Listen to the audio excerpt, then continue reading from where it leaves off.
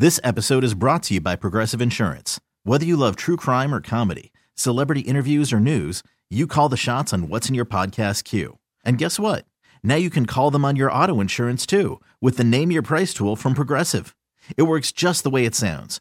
You tell Progressive how much you want to pay for car insurance, and they'll show you coverage options that fit your budget. Get your quote today at Progressive.com to join the over 28 million drivers who trust Progressive. Progressive Casualty Insurance Company and Affiliates. Price and coverage match limited by state law. Hiring for your small business? If you're not looking for professionals on LinkedIn, you're looking in the wrong place. That's like looking for your car keys in a fish tank. LinkedIn helps you hire professionals you can't find anywhere else, even those who aren't actively searching for a new job but might be open to the perfect role. In a given month, over 70% of LinkedIn users don't even visit other leading job sites. So start looking in the right place. With LinkedIn, you can hire professionals like a professional. Post your free job on linkedin.com/recommend today. Cheeseheads. Get on your feet. It's Curd and Long. Hosted by Sparky Fifer and Ryan Horvath. Yeah. Tough schedule. I'll say yes, because you beat the Bears like you should. Right? So you're not the biggest disaster in the NFC North. You're not even close. That would be the Bears and the Vikings. You beat the Saints, who I think are a little overrated, but that's a good NFL defense. You would have liked to beat Atlanta, and I was high on Atlanta coming into the season, but now we've seen Desmond Ridder, and he's an absolute problem for that offense. Like, I think he should have been benched weeks ago for Heineke. I really legitimately think he should have been benched in that Green Bay game. They won despite him.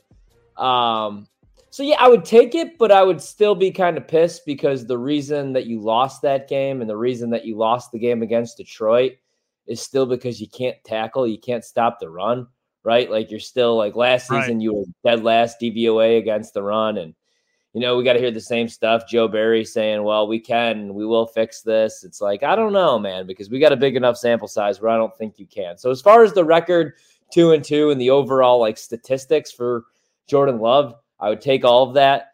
But, you know, like when you go back and you really think about it, it would really be nice to be 3-1 because you should have beat Atlanta. And if you're 3-1, yes, you know what I mean? You're right there with Detroit atop the NFC North. They have the tiebreaker. But so, yeah, 2-2 sounds great. It's just, damn, that one sucks because they're not what I thought they were. And, you know, if you're on the outside looking in and you're not a Packer fan and you're listening to Curd and Long, you're going, yeah, but y'all got lucky in the Saints game because the kid missed the field goal. So really, I mean, you could argue as much as they could be 3-1, they could very easily be 1-3 and the Saints make that field goal at the end of that game. And then there's not nearly as much positivity around this team if they're 1-3. I know it's only a 1-win difference, but 2-2 versus 1-3 is a huge difference as far as how people look at you as a team, you know, going into week 5 and into the rest of the regular season. Right now, you tell me what you think. I think this locker room is buying into Jordan Love. I think he's shown enough to where this locker room is like, yeah, his kid's legit. Like, we're good. We're okay. I don't know necessarily if that is being said in New York about Zach Wilson.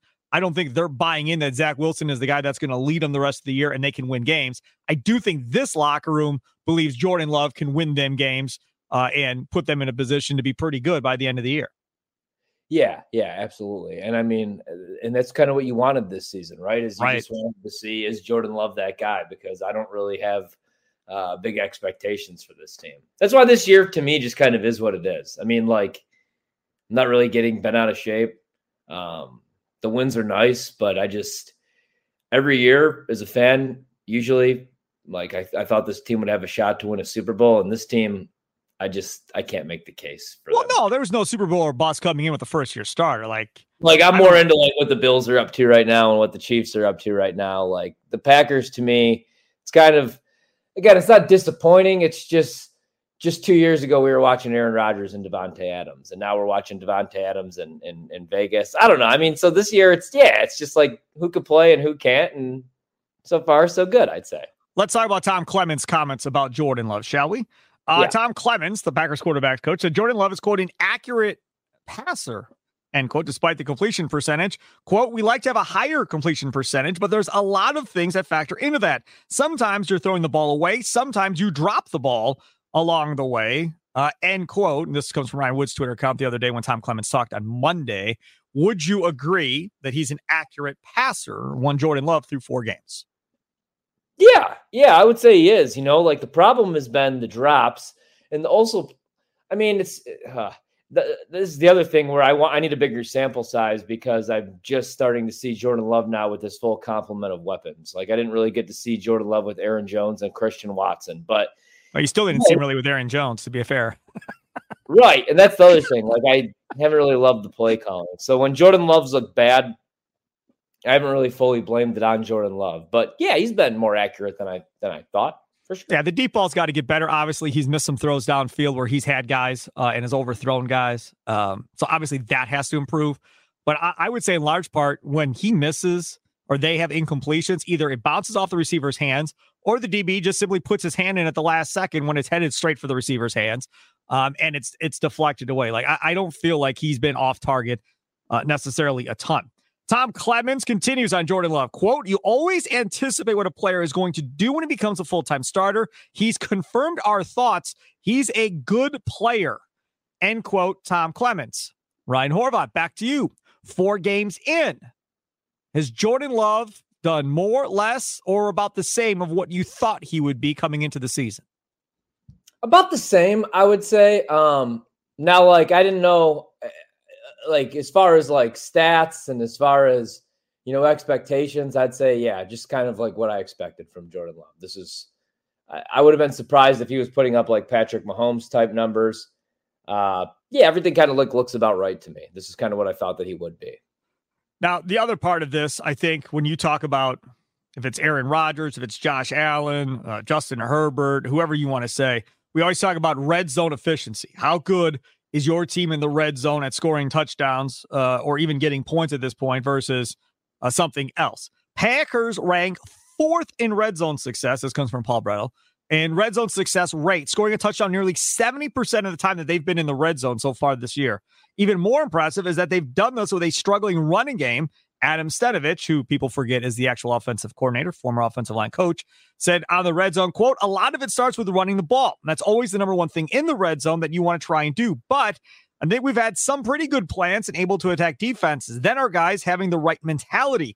You get the ball, you get vertical, and you go score. That's the biggest thing. There have been some things we have to clean up down there, but that's been a pretty good spot for us so far."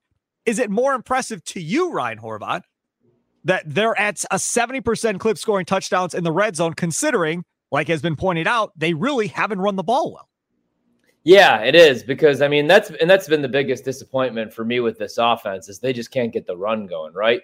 And a lot of that has to do with you have a beat up offensive line right now. Obviously, David Bakhtiari is going to miss the rest of the year. Elton Jenkins is dinged, and you haven't had a healthy Aaron Jones, and even when he has been healthy, you haven't really featured him for whatever reason.